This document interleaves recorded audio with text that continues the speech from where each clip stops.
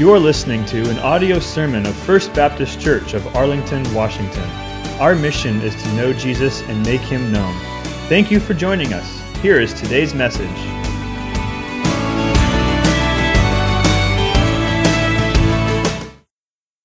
Well, please take your Bible and turn with me to my favorite psalm, Psalm 63. Psalm 63. We're on page 449, if you are following along in one of our church Bibles. But we're looking at Psalm 63 this morning, and I mentioned that Psalm 63 is perhaps my favorite because it is my go-to psalm when I have a hard time, when I'm struggling in life. There are certain passages of Scripture that you're drawn to like a magnet. For me, that is Psalm 63. This is the first time I've ever preached it. I doubt it'll be my last, because Psalm 63 means so much to me personally. If you're going through a hard time today, then I'm glad that you're here, because this text is for you. If, on the other hand, you're having the time of your life, I'm still glad you're here today, because this text is for you. David was a man of extreme highs and extreme lows, making him one of the most relatable men in the Bible. And today we're going to see why Scripture refers to him as a man after God's own heart. So please follow along as I read Psalm 63. A psalm of David when he was in the wilderness of Judah. O God, you are my God. Earnestly I seek you. My soul thirsts for you. My flesh faints for you, as in a dry and weary land where there is no water. So I have looked upon you in the sanctuary, beholding your power and your glory.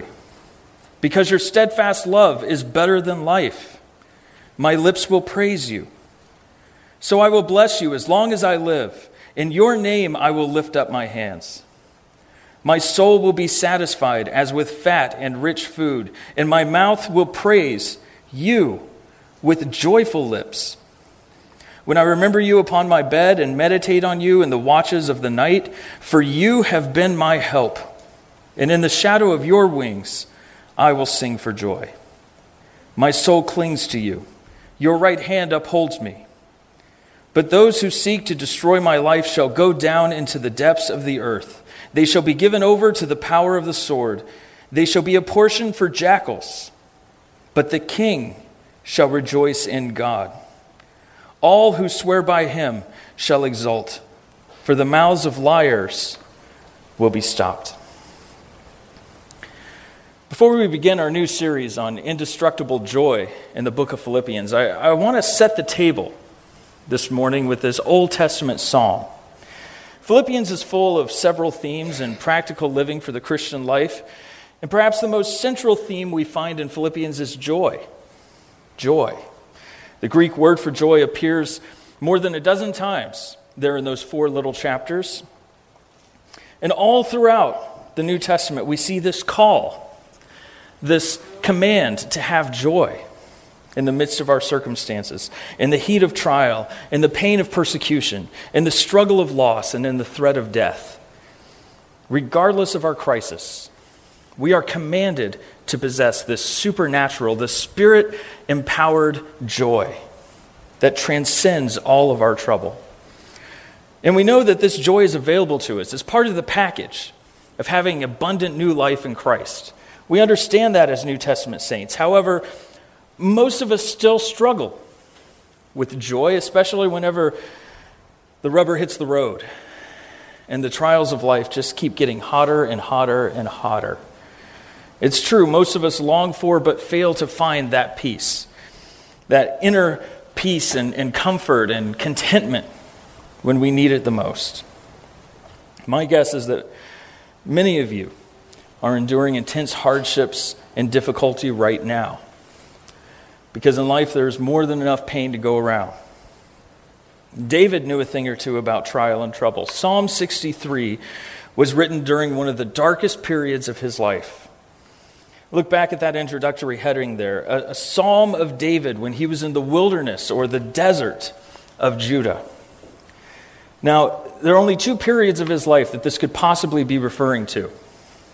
Either he wrote this early in his life when he was running from Saul, or later in his life when he was running from his son, Absalom. Both of these events fit the circumstances described there in verse 9, where someone is seeking to destroy his life. But we know that this psalm was written during the later episode, while he was fleeing from Absalom, because he refers to himself as king there in verse 11. And while he was promised the kingship as a boy, he wasn't king yet, and he never referred to himself as the king until after Saul had already been moved out of the picture. So he writes this psalm in the desert of Judah while running for his very life from his own son, Absalom. So the question is, why? Why? Why is he there? What are the events that drive this setting, and how did David find himself in such a desolate place? We might be tempted to quickly glance over the heading, jump into the text, and mold this psalm to our own circumstances with little regard for the context, but we hurt ourselves if we do that. Because Psalm 63 was not written in a vacuum. Psalm 63 is tied directly to a set of real circumstances in a real man's life. So what are those circumstances? And why is David on the run? And why does he say some of the things that he says here in this psalm? Well, you don't need to turn there, but the answers to those questions are found in 2 Samuel chapters 15 through 18. And I'll try to summarize the events for you here as quickly as I can. Absalom had just killed his older brother, and he did that so he would be next in line for the throne. However, patience was not one of Absalom's virtues, because he immediately began plotting to come up with a scheme to kick Dad out of his throne while he was still alive so he could then take over. He didn't want to wait for it.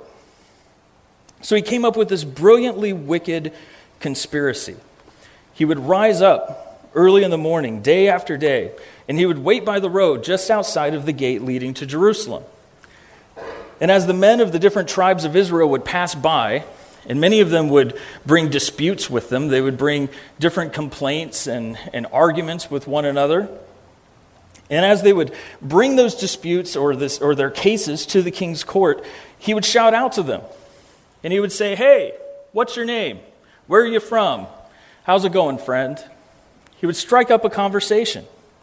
And after doing that, he would listen to their dispute, agree with them, tickle their ears, and build a little bit of rapport. He would then inform them that David's court is just too busy to hear their grievance. And then he would complain about how the current administration doesn't really care about them. Now he really doesn't put his heart where the people are. He would say things like, "Oh, if I were judge in the land, I would stand in your corner. I would be on your side. I would judge with equity and kindness and goodness, and I would rule in your favor. Only if I were in charge. It's too bad the king is too busy to get down here with his people and really take care of things. He doesn't care about you at all." After doing this over and over again for 4 years, 2 Samuel 15:6 says, "Thus Absalom did to all of Israel who came to the king for judgment. So Absalom stole the hearts of the men of Israel." That's a phrase, isn't it? He stole the hearts of the men of Israel. So he not only turned them against David, he was not only successful in doing that, he turned them towards himself. He won their support. He earned their affections. He warmed their hearts. And in the end, he got what he wanted. Absalom takes 200 men to the city of Hebron, which is where David had become king 35 years earlier. It's no coincidence that he would go there to put feet to his conspiracy.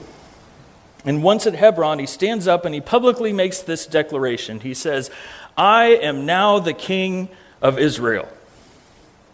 I am the king."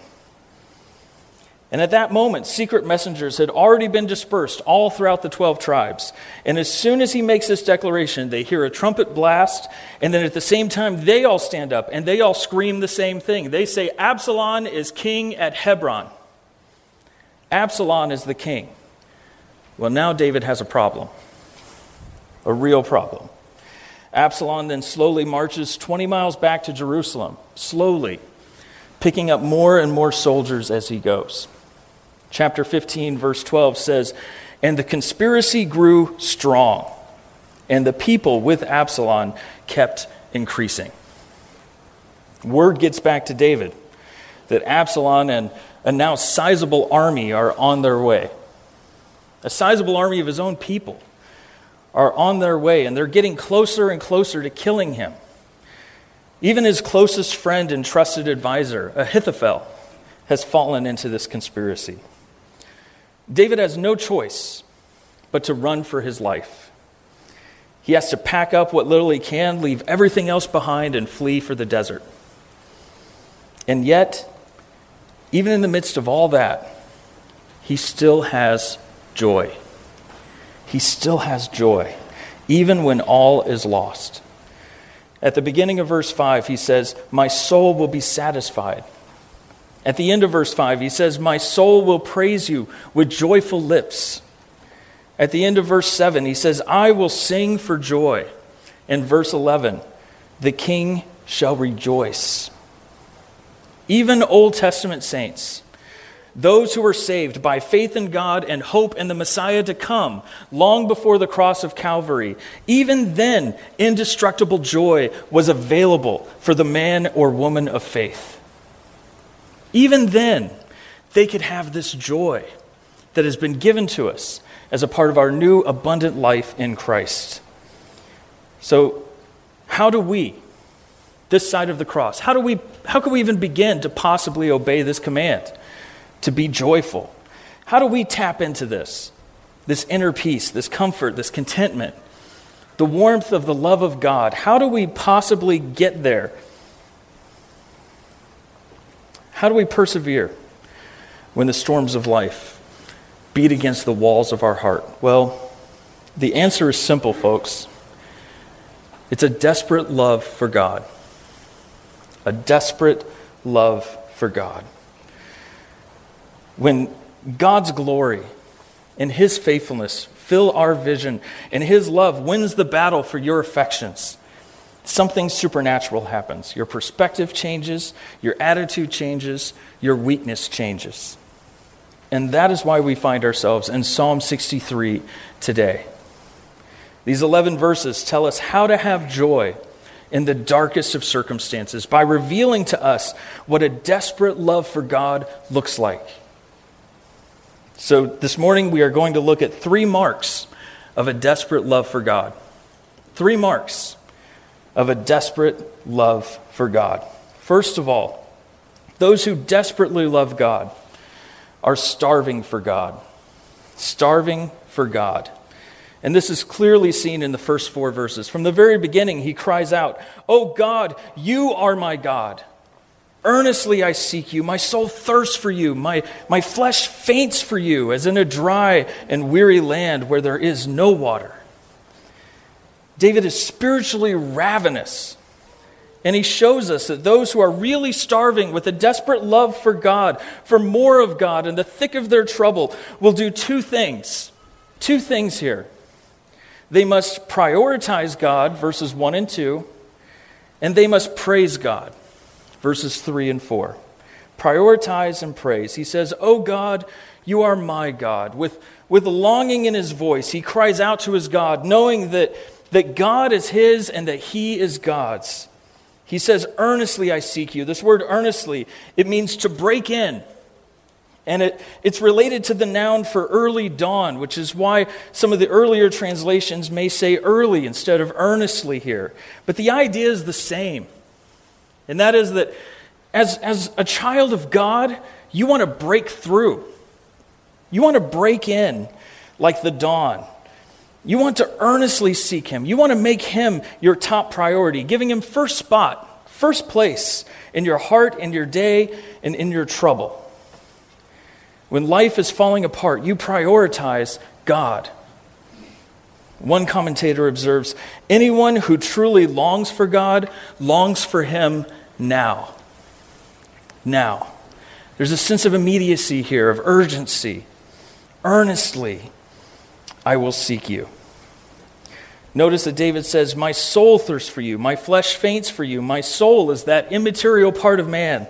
My desires, my cravings, my passions. And my flesh, that material part. My body, my stewardship, my life. In other words, all of me wants all of you, God. Every part of me, seen and unseen, material and immaterial, every bit of myself needs every bit of you.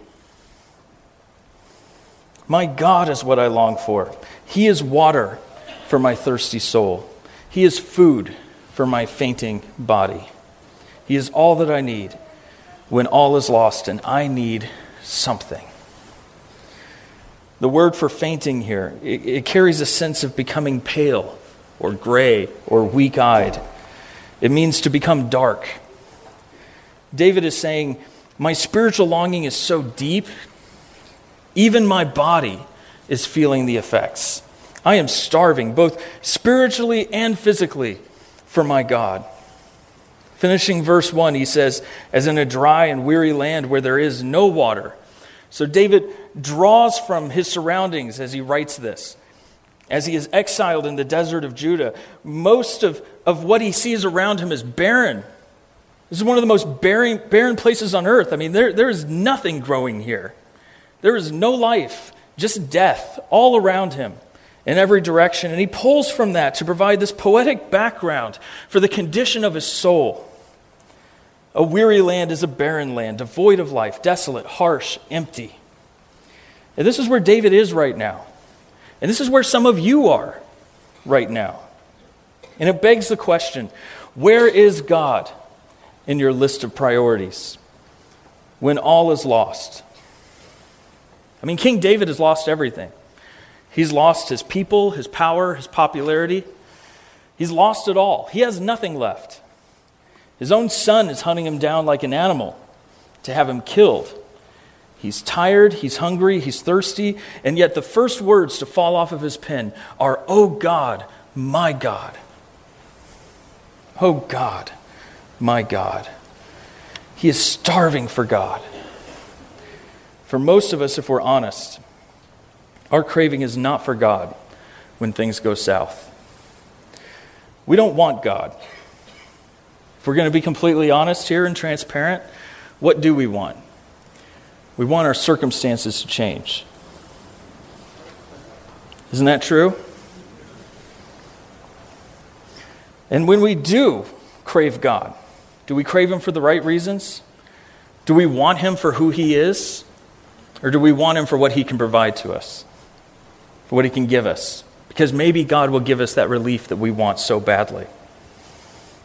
Perhaps He will give us our chief desire, which is for our circumstance to change.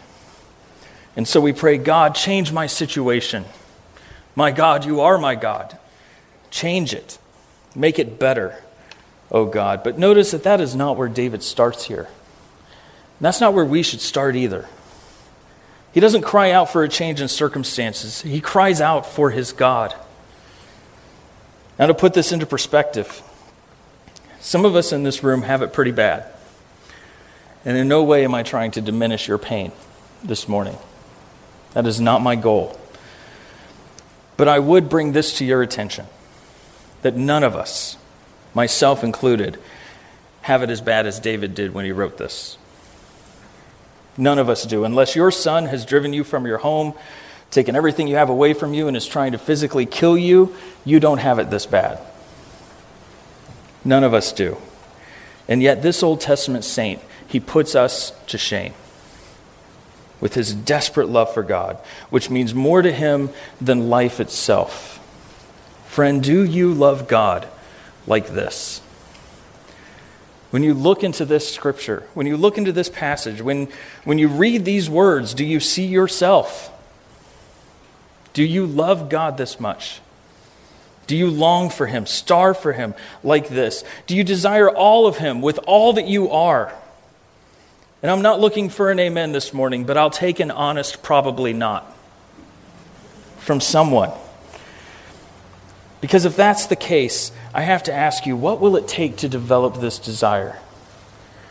What will it take? Are you willing to earnestly seek God's face through study, meditation, and prayer? Are you willing to make Him your first priority, no matter how dark, dry, or barren your soul might be? David goes on in verse 2 to say, "So I have looked upon you in the sanctuary, beholding your power and your glory. This sanctuary was a holy place set aside for the people to appear before the Lord and worship him. And we understand and we know, even from reading history, from looking at other sections here in the Bible, we know that they wouldn't actually see God, but they would see his power and glory expressed in the praises of his people. They were witnesses to the powerful and glorious things that God had done. And that is what David remembers as he faces death in the desert of his soul. He looks back and he fuels his present praise with praises from the past. Transitioning seamlessly then into verses 3 and 4, where he says, "Because of your steadfast love, because it is better than life, my lips will praise you.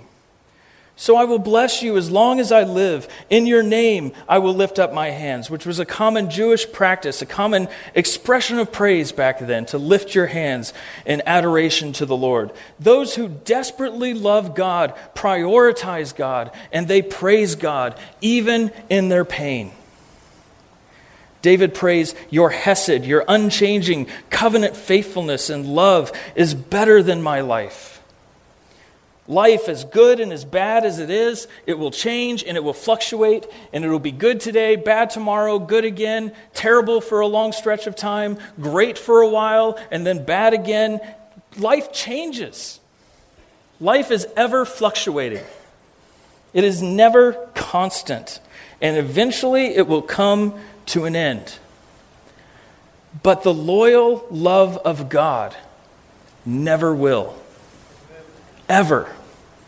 It never changes, and it will never die. David says, "It's better than life. For as long as I live, however long that might be, my lips will praise you. I will bless you, and in your name I will lift my hands." Christian, do you hunger and thirst for God this way? Again, I ask you, are you starving for him when life leaves you empty?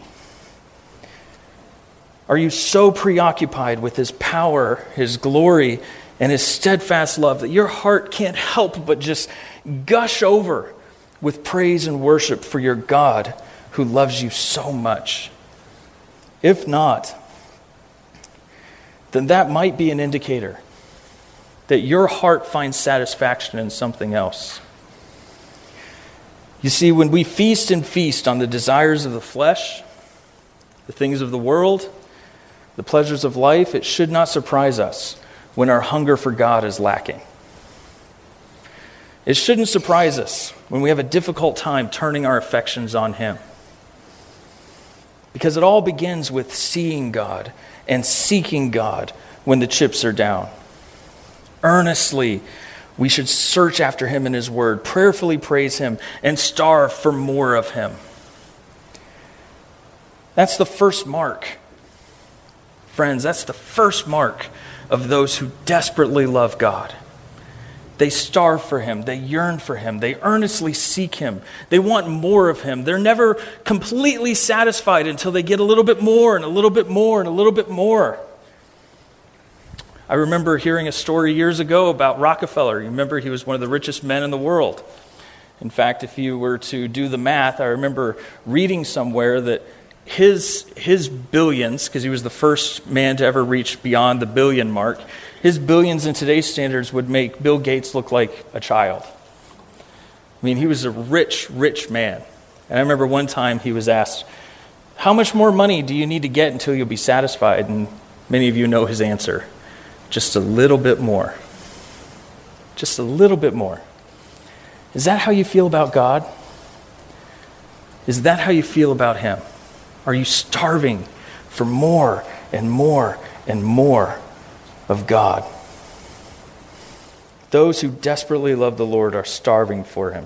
Number 2, those who desperately love God are satisfied in God. Satisfied in God and God alone.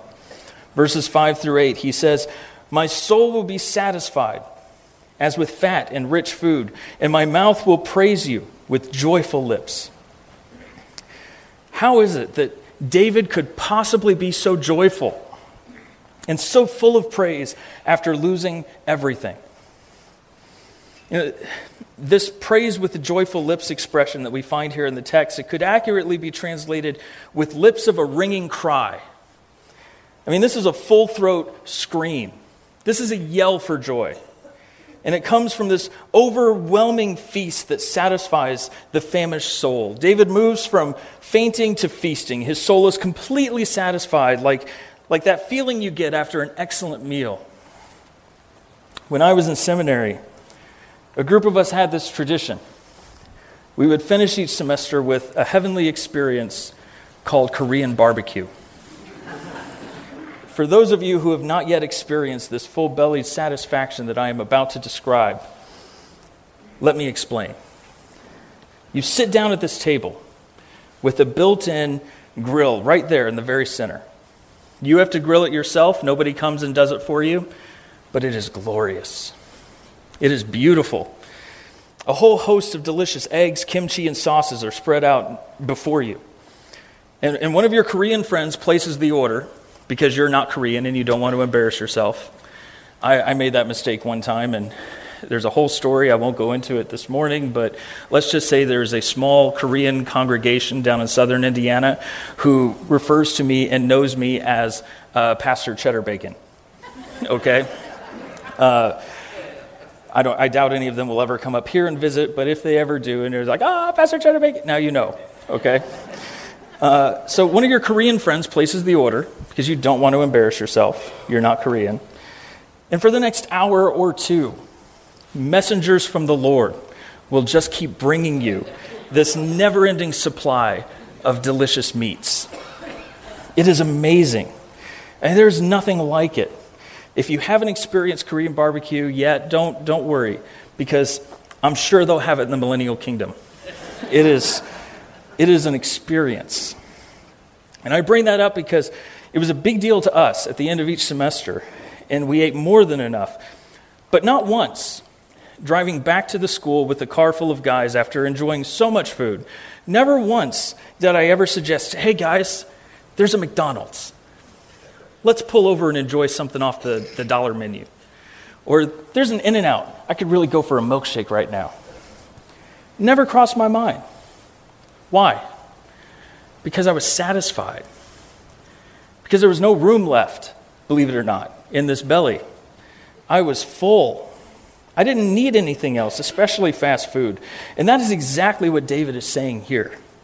He's remembering back to the time when he enjoyed the finest foods in the king's palace. And he remembers how full and satisfied he was physically before finding himself here in the desert of Judah. And he says, my soul, my inner man, is just as satisfied with God. I don't need anything else. Why would I? Why would I search for satisfaction in an order of chicken McNuggets when I have Korean barbecue? I have God. He is the source of my satisfaction. He is the one who fills my empty heart. And all I have and all that I need is God. Beloved, does this register with you today? Is God your source of satisfaction? Does He fill your heart like nothing else can? Are you content, gratified, and fulfilled in Him? Or perhaps you're thinking this morning, Hans, I hear what you're saying, and I can see that. I'm looking at it on the page, and I can see that this is exactly how I should feel. This is the right perspective. And I realize that this is what I should do. This is the right attitude I should have. I affirm that with a positive head nod and a quiet amen. However, but Hans, I really just wish I had a better job. I really just wish I had a better marriage. I really wish I had a better relationship with my kids. I really wish I had better friends. I wish I had more time, more money, more good memories. I wish my circumstances were different, Hans. Listen, the steadfast, anchored love of God is better. I promise you, it is better than all of that.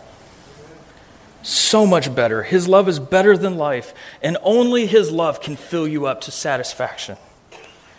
if you look to him, if you behold his power and his glory, if you earnestly seek him, thirst for him, faint for him, and then praise him, bless him, and cling to him, then your soul will be satisfied. I promise you. Because God will be your God, and he will fill your emptiness. Verse 6 says, when I remember you upon my bed and meditate on you in the watches of the night. Here we see David late at night, lying on his bed, unable to sleep. These watches of the night refer to the 3 shifts throughout the dark, where a different guard would rotate on duty to watch over the camp. And David is just lying there. His mind is wandering. He wishes he could sleep, but he can't. And as he's laying there, one guard finishes his shift, and the next one comes on to perform his rounds. And then that guard finishes his shift, and then the next guard comes on to perform his rounds. And then that guard finishes his shift, and so forth. And this just keeps going on all throughout the night. But notice, David, he doesn't just lay there and mull over his situation. He doesn't worry about tomorrow like it might be his last day on earth. Instead, he focuses on what? He focuses on God. He disciplines his mind towards God. This word remember here, it means to meditate, and in this case, to consider the things that God has already said and done. The parallel word here means, the meditate, it means to utter or to mumble. And so this is likely describing what David does here in the middle of the night. He remembers God's faithfulness, and he utters those thoughts under his breath, and he praises the Lord joyfully as a result. Verse 7 summarizes his meditations for us. He says, for you have been my help, and in the shadow of your wings I will sing for joy. His prayerful meditation produces joyful praise. A praise fueled by the significant benefit of having God's steadfast love, and that is God's help. God's help. God doesn't help those he opposes. God doesn't help those who are opposed to him. God helps those who belong to him, who are covered by the steadfast love of his, this loyal love. And God does for David what David can't do for himself, because without God's help, his servant would waste away in the desert. There's no hope for David without God's help. Without divine help, he would have been lion food as a boy. He would have been a giant's trophy as a young man. He would have been an insane king's victory as an adult. But as David looks back and he remembers his life, as he remembers and meditates on what God has already done for him and how he has proved himself faithfully over and over and over again to provide for him, to protect him, to help him, and how he received that from God, he can't help himself in that moment but sing for joy. He has to. Despite the dire circumstances, despite the emotional baggage and the pain that is weighing on him in this moment, he can't help but joyfully praise God as he remembers those things. This expression, the shadow of God's wings, it's a poetic image of God's protection. I mean, obviously God does not have physical wings, but the picture is that of a bird covering their young to provide warmth, comfort, and protection. David is saying, when I look back at times of trial, you have always been there, Lord, helping me, protecting me. And looking around this morning, I see a few gray hairs here. I've acquired a few of my own since I've been here. No reflection on you guys. It just happens with age, right? We acquire more gray. Well, those of you who have walked with the Lord for a long time, you can relate to verse 7, can't you? I'm sure you can. God has been your help. He has covered you with his wings. As you look back over your life thus far, God has been faithful. He has brought you here today. And God is not finished with any of us yet. And those memories should cause us to sing for joy. Finally, verse 8. My soul clings to you. Your right hand upholds me. Notice these reciprocal ideas. I cling, God holds. The word cling here means to stick to, as in glue. It expresses loyalty back to God. David says, I don't only follow you, God, I'm stuck to you. I'm glued to you. Oh God, you are my God, and I will not let you go. My soul clings to you, O Lord. But ultimately, it is God's grip on us that matters, isn't it? Lefties, I hate to break the news to you, but God is right-handed. It's right there in the text. No, we know that that's not what David is getting at when he talks about God's right hand here. We know that it's an anthropomorphic expression of his unsurpassed power. There is more strength, friends, in God's little finger than the center of the sun. There is more strength in the tip of his fingernail than we will ever experience in 1,000 lifetimes. I mean, think about it. If God is so powerful, imagine what his right arm can do. I mean, at the end of all things, the Lord Jesus, how is he going to vanquish his enemies? What's he going to do? Is he going to break a sweat? No, he's just going to open his mouth and speak. That's how powerful he is. It seems somewhat anticlimactic whenever we read about it until we think about just how powerful God is and how powerless we are. He won't even break the smallest droplet of sweat. That's how much power God has. Again, how much power do you think he contains in his right hand? No, it is I who clings to God, but it is God who must hold me fast. That is why Paul is able to ask the question, what then shall we say to these things? If God is for us, who could possibly be against us? Who shall separate us from the love of Christ? Shall tribulation or distress or persecution or famine or nakedness or danger or sword? No, in all of these things we are what? More than conquerors through him who loved us. For I am sure that neither death nor life nor angels nor rulers nor things present nor things to come nor powers nor height nor depth nor anything else in all of creation will be able to separate us from what?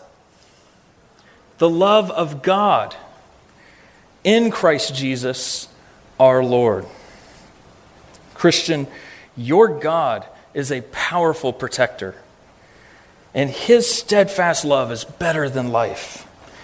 Is your soul satisfied in him? Or is your joy entwined with your ever-changing circumstance? Unchanging joy can only be found in an unchanging God. And I hope you get that this morning. Unchanging joy is only found in one place, and that is in an unchanging God.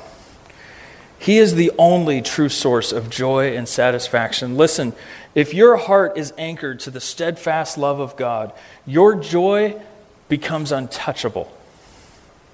You can say like Paul in 2 Corinthians 7:4, in all our affliction, and believe me, Paul had a few, I am overflowing with joy.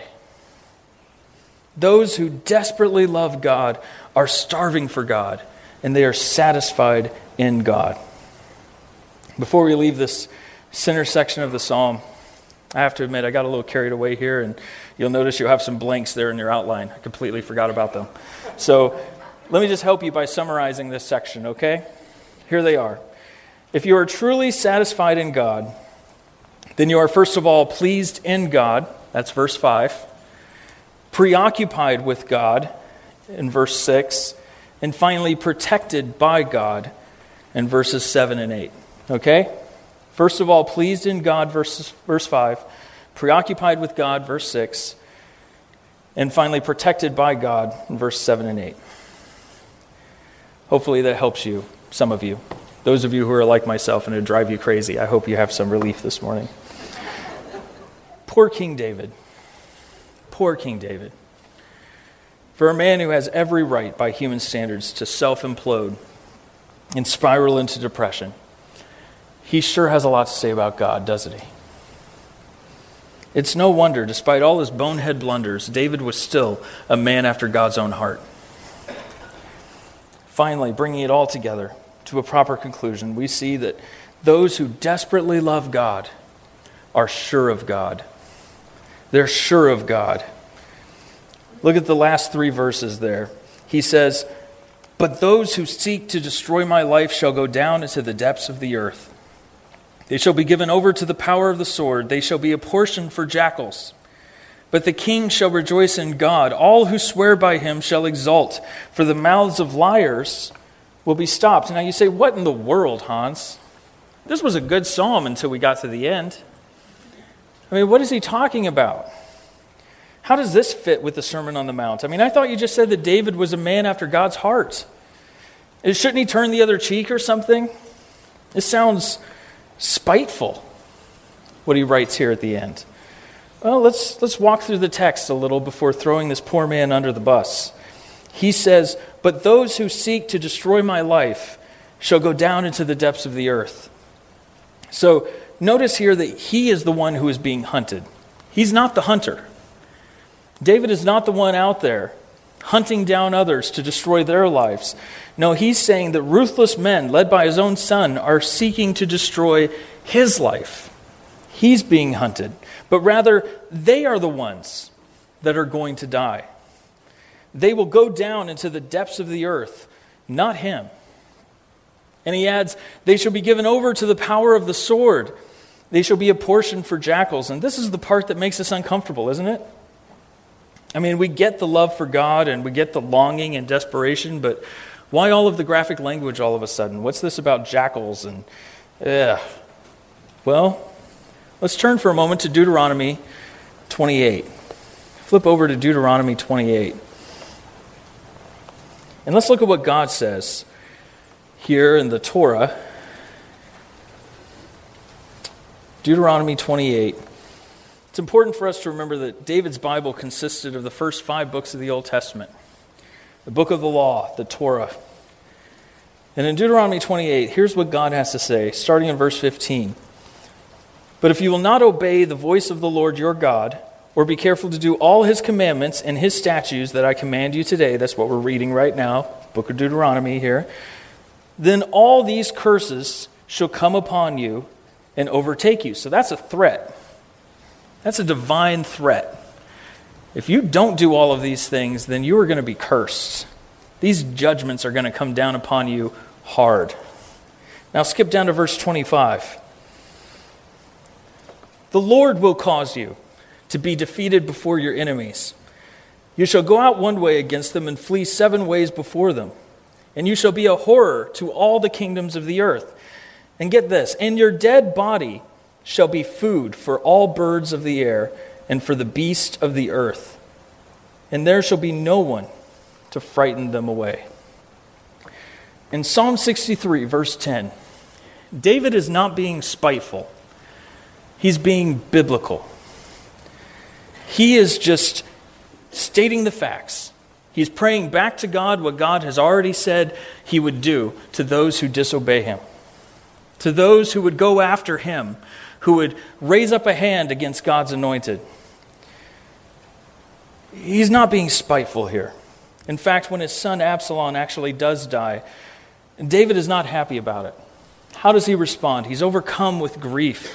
2 Samuel 18:33 says, "And the king was deeply moved when he heard the news, and he went up to the chamber over the gate, and he wept.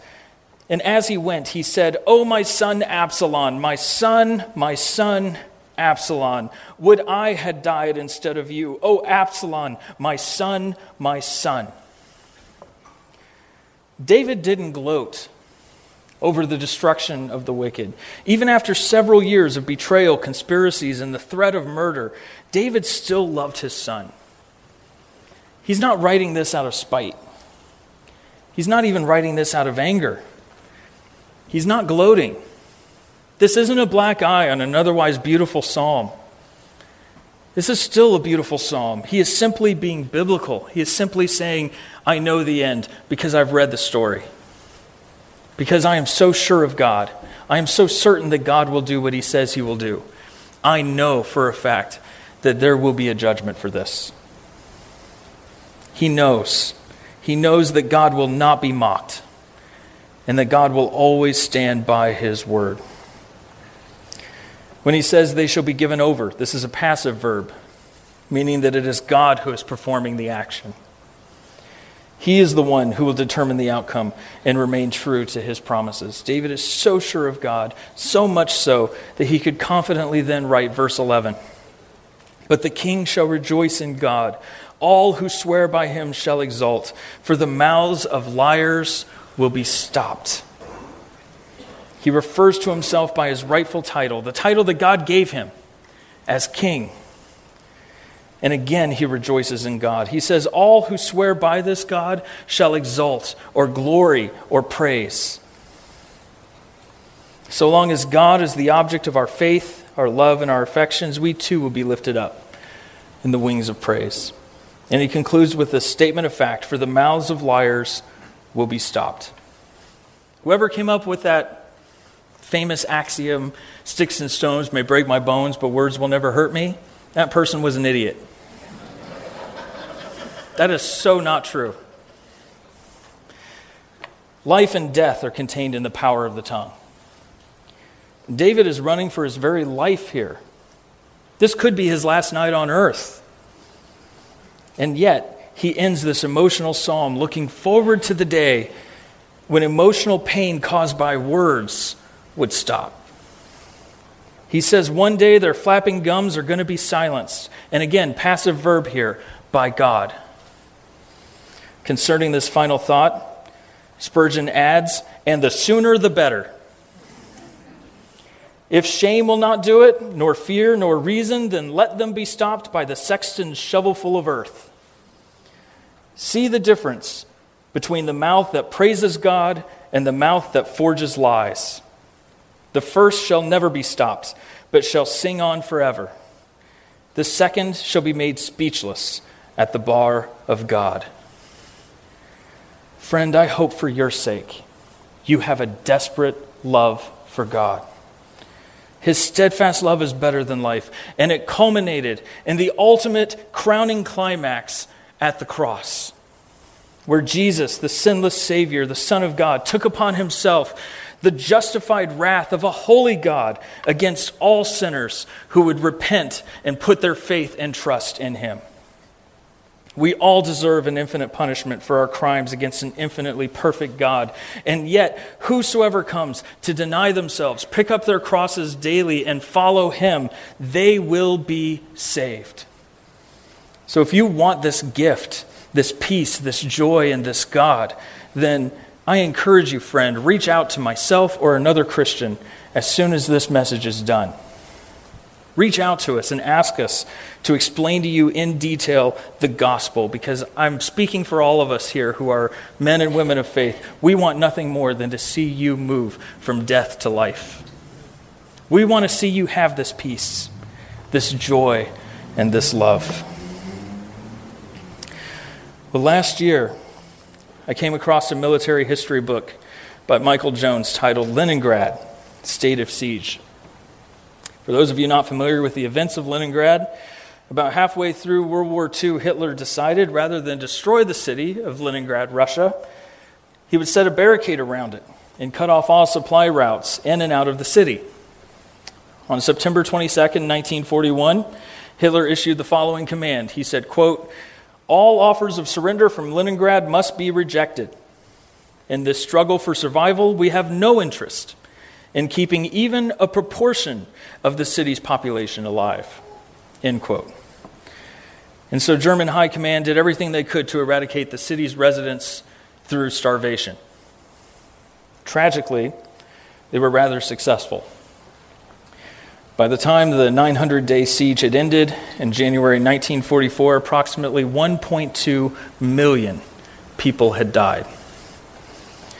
The book itself is gut-wrenching at times, with stories of suffering and survival in the face of human cruelty. At one point in the book, Jones tells the story of a young 18-year-old girl, Alina Martilla, who was a gifted artist. Like everyone else, she was forced into manual labor, but she didn't want her talents to go to waste, so she enrolled in Leningrad's last functioning art academy. There, her professor gave her an interesting assignment. He gave her this task. He told her to walk around the streets of the city and sketch honest pictures of people suffering. He told her, "We must preserve this for humanity. Future generations must be warned of the absolute horror of war." And so Martilla began wandering all over town with her sketchbook, which in and of itself was dangerous. The Nazis would frequently bomb the area, and while their targets were typically the city's food supply, she would still find herself occasionally huddled together with strangers in a nearby bomb shelter. Capturing one of these episodes in his book, Jones writes this. He says, "The German bombing raid seemed to go on forever, leaving people counting the explosions and hoping desperately that the deafening noise would end. As the shelter reverberated and shook, everyone inside it became more and more frightened. All of a sudden, one of the old men got out his violin and began to play. At first, he was just tuning his instrument, trying out the sound, and then abruptly he conjured up the most beautiful melody. Martilla was utterly entranced, and she recaptured the moment for her diary. She wrote, 'There are explosions all around us, and he is playing the violin as if he is leading us to safety.' Everyone calmed down, and she added, 'The terror was somehow less powerful. It had lost its grip on us. It was outside us now. And inside, we had our music. And everyone felt its power.'" What a beautiful picture of the Christian life. As the bombs fall all around us and the walls shake with the threat of death, outside there is chaos, but inside there is peace and joy. As our hope is built on nothing less than Jesus' blood and righteousness. Christian, no matter how bad it gets, do not let your circumstance dictate or destroy your joy. When the bombs fall, find your music in God. Starve after Him. Earnestly seek Him. Hunger and thirst for Him. Remember the past and praise Him. Satisfy yourself in Him. Discipline your thoughts towards Him. Run to Him for help. Cling to Him as He lifts you up. And strengthen your resolve in Him. Be sure of His promises. Confidently rely on God. Trust in Him and swear by Him alone. I'm speaking to you this morning, not the church. I'm speaking to you. Do you have a desperate love for God? Too often we turn elsewhere and we shake with our circumstances. If we're honest, we don't want God, we want out, myself included. And I'll admit, there are times when I look at Psalm 63, when I turn to this beautiful, glorious passage of Scripture, and I pray, God, this isn't me. This isn't me. I'm not here, but this is where I want to be. This is where I want to be. God, forgive me for focusing on everyone and everything but you. Please, Lord, make me hungry, make me satisfied, and make me confident in you alone. Those who desperately love God have discovered the secret to indestructible joy. And they say, come what may. Come what may. We have our music and we have our God. Let's pray. Heavenly Father, again, thank you for making this joy available. Thank you for being an unchanging God who loves us, for being our God. Thank you for the promises that we do have in Scripture, that we can be certain, that we can be sure and confident in you and in everything that you have written in this book, everything that you have provided for us, this truth, this gospel. Lord, thank you.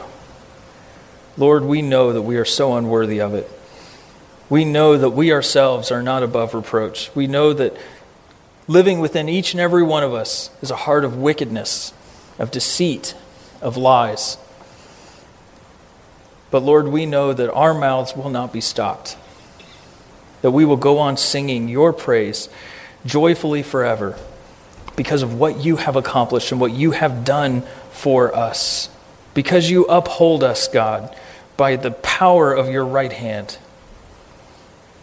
because you have loved us so much to send your Son to die for us on our behalf, to accept the full penalty for our sins, to die and rise again and ascend to your side and make intercession for us day and night. God, we are so thankful, so thankful.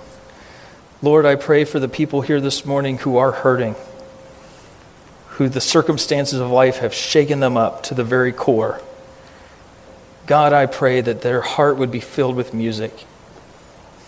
I pray that they would find joy and satisfaction, that they would starve after you, that they would have a holy hunger and a desire for you.